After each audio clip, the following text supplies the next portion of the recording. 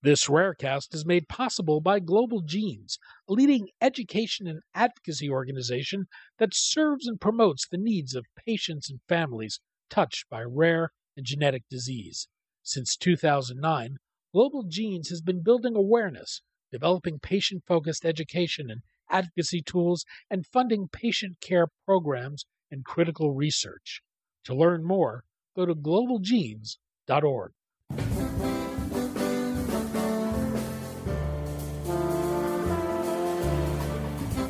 I'm Daniel Levine, and this is Rarecast.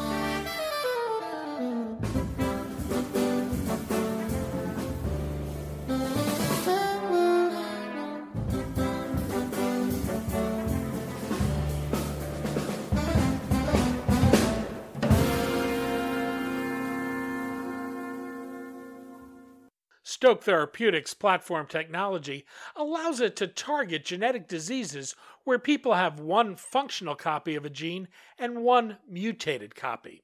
As a result, they can only produce half as much protein as they need to maintain health. Stoke seeks to restore missing proteins by increasing the protein output from healthy genes to compensate for the non-functioning copy of the gene. The company's lead experimental therapy is an antisense oligonucleotide to treat the rare and progressive genetic epilepsy, Dravet syndrome. We spoke to Ed Kaye, CEO of Stoke, about the company's platform technology, how it works, and its lead program in Dravet syndrome. Ed, thanks for joining us. Oh, you're welcome, and thank you for the invitation. We're going to talk about Stoke Therapeutics, its platform technology, and its efforts to develop antisense oligonucleotides to treat rare genetic diseases. Perhaps we can start with antisense oligonucleotides. Listeners may be familiar with this emerging area of therapeutics, often referred to as ASOs. What are these and how do they work? So the way to think of these antisense oligonucleotides is they work by pairing up with certain genes really on the human genome. And what we're trying to do, it's a genetic medicine, but it's not that we're trying to replace an entire gene like what you would do for gene therapy. What we're doing is we're changing splicing and we're altering some of that RNA output. And in our particular case, what we're trying to do is to compensate for a very low level of protein that was inherited as a genetic defect. And we're utilizing the normal RNA to increase the amount of full-length messenger RNA and protein to compensate for what's going on in the body. So it's a way of taking care of a genetic mutation without actually having to alter the mutation or put in a new gene. But just by changing splicing, we're able to correct for the deficiency. Stoke has a proprietary platform technology called TANGO. What is TANGO and how does it work? So TANGO stands for Targeted Augmentation of Nuclear Gene Output. And it's a fancy name for a process where, and this was an idea that was discovered by one of our scientific founders, and Adrian Craner, who was at Cold Springs Harbor in Long Island. And what he found is there were naturally occurring retained elements on the pre-messenger RNA. And if you remember your biology, you go from pre-messenger RNA to messenger RNA, and you do that by splicing out introns and other things and getting the kind of the business section of the gene, which is really encoding for the protein. What he found is that business section wasn't rewritten correctly. And there were certain things that were stuck on, certain elements. But if you spliced them out, you could actually increase the amount of protein that you were making. And the analogy that we've come up with is really, if you have in your bathroom sink and you have two cold and a hot water handle, if you turn both of them on half, you'll get a certain amount of water that's going to enter into the bowl. And what happens if there's two ways to, and so if you turn off the hot water, you're going to have half the amount of water in the bowl. But there's two ways to compensate for it. Either you can turn back on that hot water, or the other way you can do it is basically to open up completely that other spigot. And that's what we're doing. We're opening up that faucet to compensate for the one faucet that's not working as well as it should. And we do that by taking a normal copy of the gene and upregulating and compensated for the bad copy of the gene. Does that make sense? Yeah, given that approach, what's the potential range of conditions you can treat with this? Is it always a case where there's one functional copy of the gene? We do need at least one functional copy of the gene. That is correct, for the most part. And we have a few different approaches. So we're focusing on dominant diseases. That means diseases that are passed on from one generation to another in 50% of the offspring. And where you're missing 50% of the protein. So that's kind of the easiest approach that we can use for this particular TANGO mechanism.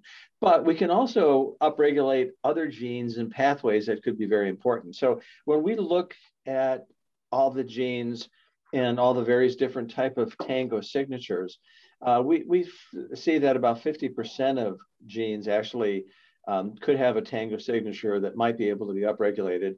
And just looking at genetic diseases, we have about 1,600 diseases that we've identified that could be upregulated. So it's a lot of diseases that we could go after. But right now we're focusing on the central nervous system and the eye, primarily because those are very well credentialed delivery mechanisms. If you give the ASO through a spinal tap in the back and the spinal cord, you can introduce it into the brain. And if you give it in the eye through an intravitreal injection, a lot of what's done for macular degeneration, drugs like Lucentis, you get very good biodistribution in the retina. So we're using that mechanism of biodistribution to go after some of these targets that are a little bit easier to approach, and we don't need any really sophisticated delivery systems to get into the organ. Your lead experimental therapy is targeting Dravet syndrome. For listeners not familiar with the condition, what is it and how does it manifest itself and progress? So it's a disease that is present in every ethnicity all over the world. It occurs at about the same incidence. It occurs in about 1 in 16,000 births. And it's a spontaneous mutation. In other words, it means that the parents don't carry it, but the child is born and has a mutation, and it's called the SCN1A gene, and that encodes for the NAV1.1 protein. And that's an ion channel, a sodium channel, and it's a subunit of the sodium channel. So you need an alpha and a beta subunit to come together in order to have it work. So these children are born and they're missing 50% of this ion channel, the sodium channel. It is this mechanism, this TANGO mechanism that we're using is actually present in development. And these children don't really start to develop symptoms until they're about 9 or 10 months of age. And the reason why that's the case is that the NAV1.1 protein is not essential prenatally, and it's not essential at birth. The level of this protein at birth is fairly small. But what happens is this same mechanism that we're manipulating goes up, and it reaches its adult stage at about 9 months of age. So that's when these children start to get symptomatic. And they're absolutely normal at birth. And what they have is seizures that are precipitated by fevers. And if you have children, you'll know that children can have fevers precipitated by a lot of infections that are associated with a high fever. So any child can have a seizure with a high fever. But what happens in children with Dravet syndrome, they don't just have a 10-second or a 30-second seizure. They have a seizure that could last for hours and needs medical attention, and they have to be given medication to stop the seizure. Well, that's very unusual for a simple febrile seizure. And what happens is that they continue to have seizures often again with fevers, but then they start having seizures without fever. And that's when they seek medical attention and they realize that they have some other inherited disease that's causing the seizures. And typically what will happen is a clinical diagnosis of Dravet syndrome will be made. And they'll also have genetic testing that shows that there's a mutation in the SCN1A gene. So that's how these children are identified. The problem, of course, is it's not simply a disease that just causes seizure. It's a syndrome that's associated with many other aspects in addition to seizures. And what we see is that these children, and as I mentioned, they're perfectly normal at birth. But then when the seizures start, they begin to have a slow loss of some of their cognitive abilities. They have problems with behavior and other psychological problems with gait that develop typically by the teenage years, problems with speech, sleep. And unfortunately, about 20% of these children will die related to a seizure. It's called a sudden unexpected death related to epilepsy, or a SUDEP. And that is one of the most terrifying things for the parents, because what they're afraid when these children go to bed at night, that in the morning they may not wake up, because they may not wake up from the seizure. And that's typically thought to be related to an apnea, a central breathing problem that occurs with the seizure. And so even though you can address the seizures with a lot of different medications, anti-epileptics, we don't address the other underlying problems with the Dravet syndrome.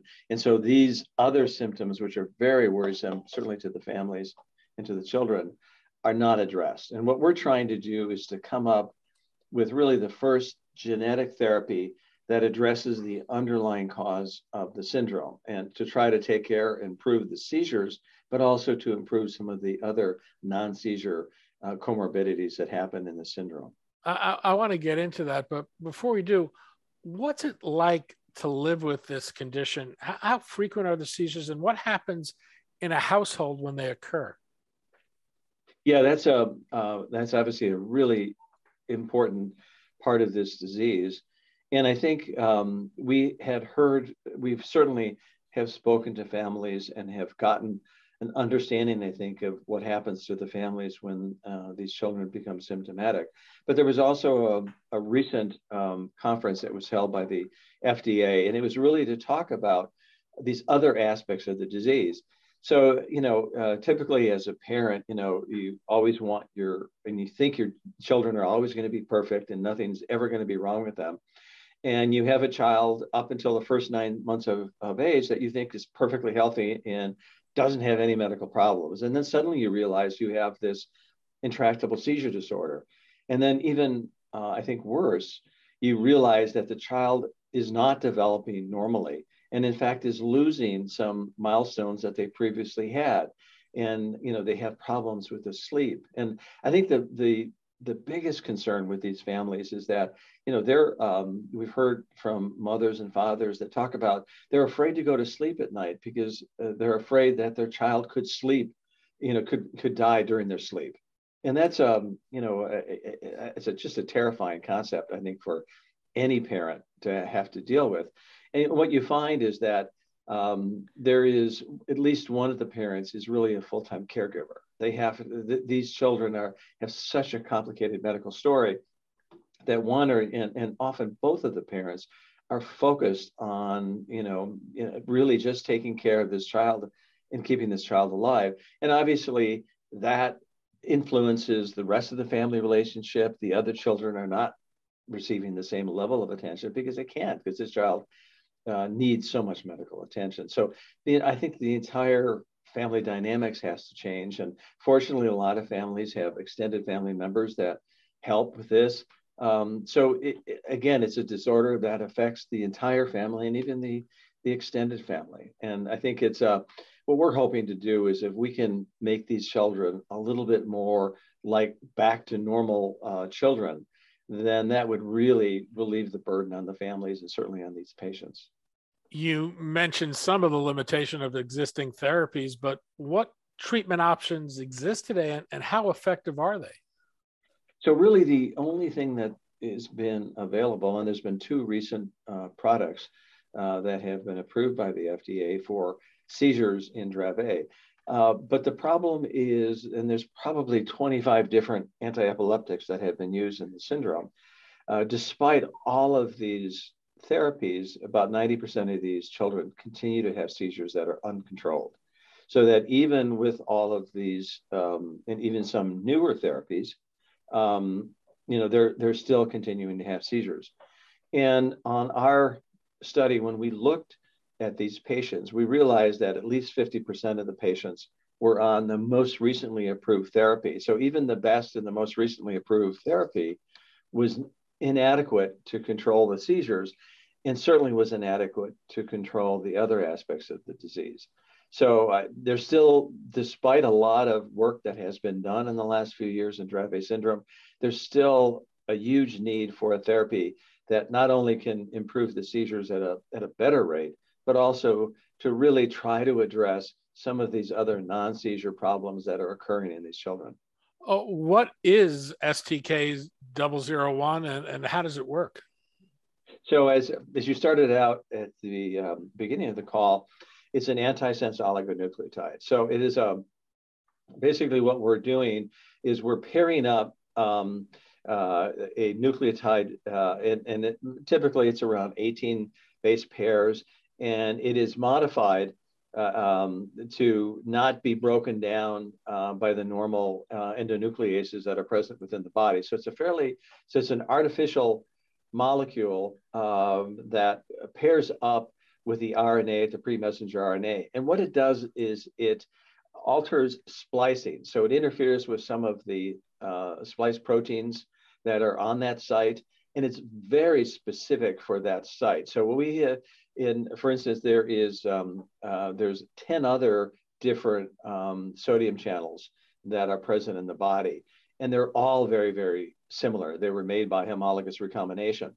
And despite that they are almost identical, we only could upregulate the NaV1.1. So it was very specific for that SCNA1 gene was the only one that we affected. So we know that it's very specific for that particular protein because you don't want to upregulate other things in the body. And certainly you don't want to upregulate the wrong protein. So from what we've seen, this is very specific. The other feature is that we can only upregulate this protein if the ASO is in a cell that naturally contains the messenger RNA. So in other words, if it gets in the wrong location where you shouldn't make this protein, it doesn't matter because if that message isn't there, we can't upregulate it. So it's a very specific therapy that only really upregulates, as far as we know, only one protein. And it can only do it in the cells where it normally should be found. So it gives us an advantage, everyone, always asks us, well, why don't you just use gene therapy? Well, gene therapy would require us to take the entire gene, which is too big to package right now in the normal vectors that are used. And also, it wouldn't give us the specificity. We wouldn't be able to titrate it because we can use our ASOs like a drug and get what we're trying to do is take it from a 50% level and bring it up to a 100% level.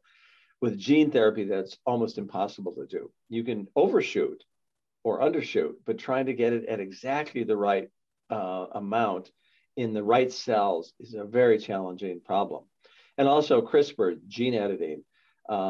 People have looked at this too, but unfortunately for Dravet syndrome, there's over 1,700 different mutations. So you'd have to have 1,700 different drugs if you try to do a gene editing approach for this disease. So we believe that our TANGO approach is the right method right now to try to address this underlying disease and upregulate that missing protein. If I understood you earlier, the belief here is that this would address not just seizures, but other comorbidities related to the condition? Yes, that is the hope, because we are really trying to attack that underlying cause, which is that 50% missing protein. The hope would be that not only will we improve seizures, but we could improve some of the cognitive and the behavioral and the gait and sleeping and things like that. And that is the hope, because the Dravet syndrome is not a neurodegenerative disease. In other words, you're not losing nerve cells. What's happening is they're not able to connect and talk to each other, because you're missing this essential ion protein that's necessary for that electrical discussion that occurs within the brain. And so what we're trying to do is to really reroute these electrical circuits by replacing that protein. And the hope would be is not only can we improve the seizures, but we can get, since those cells are still alive, we know that remodeling can occur. And, and there's evidence in animals that even in adult mice, you can have some improvements, not only in the seizures, but in the behavioral problems in the mice model for the mouse model for Dravet syndrome. And so the hope would be is that even much later on in the course of the disease, we'll be able to have some impact by rewiring some of those brain circuits. What's known about it from studies you've done to date? Well, we've done a fair amount of work. We've done a lot of work on mice, and that is in the murine model for Dravet. And what was done by investigators at Vanderbilt University a number of years ago is they created a mouse model that contained a human mutation. So it's missing 50% of the protein and has many of the symptoms that people would have with this mutation. And so what we found when we gave the drug on the second postnatal day in these very severe animal models, that we had about an 80% survival. We had I should say, without the medication, we have an 80% loss of life, but we have about a 97% survival if we give the medication. So a dramatic improvement in survival that occurs. And in addition, then we wanted to know, in addition to the survival, what happens to the seizures? So what we were able to do is to implant electrodes within the brain in these animals and then follow them for a time. And what we saw was a dramatic reduction in the number of seizures that occur in these animals. And not only did they survive, but their seizures were also much better. And then obviously having a proof of concept in a mouse is one thing, but what happens in a much larger brain? So what we were able to do is to use non-human primates and to inject intrathecally the ASO in these animals. And we saw 2 to 3-fold upregulation of that missing protein, the NaV1.1. Now, again, these were in normal animals, so they already had 100%. So we were able to get up to 200 to 300% of the amount of protein. So it demonstrated, and we also demonstrated that the ASOs got into many areas of the brain, and they really went throughout the brain, and we showed very nice upregulation, even in some deeper structures. What we found is that most of the NaV1.1 is found in the cortex, but that there are other structures such as the cerebellum and pons and thalamus that also contain NaV1.1. And we were able to show that, although not as much as what we saw in the cortex, but we were able to upregulate the NaV1.1 in some of those deeper structures of the brain also, suggesting that hopefully we can have an impact not only on the seizures, but on other aspects of the disease that is present. What's the regulatory path forward?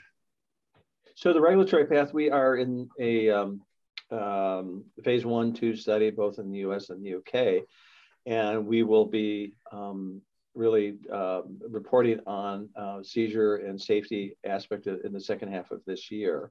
And once we find the dose, and we hope that from this phase 1, phase 2 data, we'll be able to know what the dose is. And we're also doing an open label extension study, and we're dosing every 4 months. And so we'll know what the duration of therapy, and we should have a very good idea of what the frequency of therapy should be. So once we complete our phase 1/2 study, then what we would do is have discussions with the regulatory authorities and go into a phase 3 study. And there is a precedent for this. A couple of other therapies have recently been approved, and it was really looking at seizure reduction. But what we would do in addition to seizure reduction, which would be the primary endpoint, we would also look at cognitive and behavior aspects and quality of life as secondary endpoints, because we believe that that's critical for really the success of this therapy, is to show that not only does it improve seizures, but improves other aspects of the disease. Listeners may remember you from your days as CEO of Sarepta. What did you learn from your time there about developing and commercializing ASOs that you're applying to Stoke? Well, I think one of the things that's always challenging, and certainly what we did at Sarepta, it's always difficult being the first one in a space. And so what you end up having to do, and one of the things I think we learned, is it's really important to understand the natural history. We were fortunate in Duchenne muscular dystrophy that there already had been a natural history that we could compare to. But for what we needed in Dravet syndrome, there wasn't really a very good natural history that we could really know how these patients decline, and also importantly, what behavioral and neurocognitive tests we should use to follow these patients. So we did that. We learned that that was really important. That was probably the first step. And then I think what we learned is to really make sure that you understand the safety and really some of the characteristics of the drug. And we were able to show that the pharmacokinetic models that we developed in animals predicted what we needed to do in humans. And I think what we learned is that you need to make sure that you understand what the dose that's required, how much do you have to give, and how often do you have to give it. And then I think one thing, of course, once you're ready for commercialization, you really have to be able to be very well developed, speak, certainly not only with the patients and the families, but have the physicians who have really understood the drug and how to use it, and make sure that people know that this therapy could be very valuable, and really making sure that people understand how to use the therapy, but also that this is an important medicine to make your child hopefully function in a much more normal way. Ed Kaye, CEO of Stoke Therapeutics. Ed, thanks so much for your time today. Thank you very much. Appreciate it.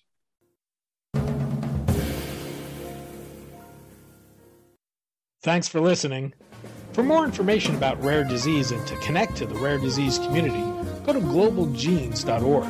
To keep up on the latest news and trends affecting the rare disease community, be sure to visit raredaily.org. You can subscribe to the Rarecast RSS feed through raredaily.org or through SoundCloud, iTunes, Stitcher, or your preferred podcast manager. The Rarecast is produced for Global Genes by the Levine Media Group. You can also find our podcast, The Bio Report, on these popular podcast sites. Our theme music is composed by Jonah Levine and performed by the Jonah Levine Collective.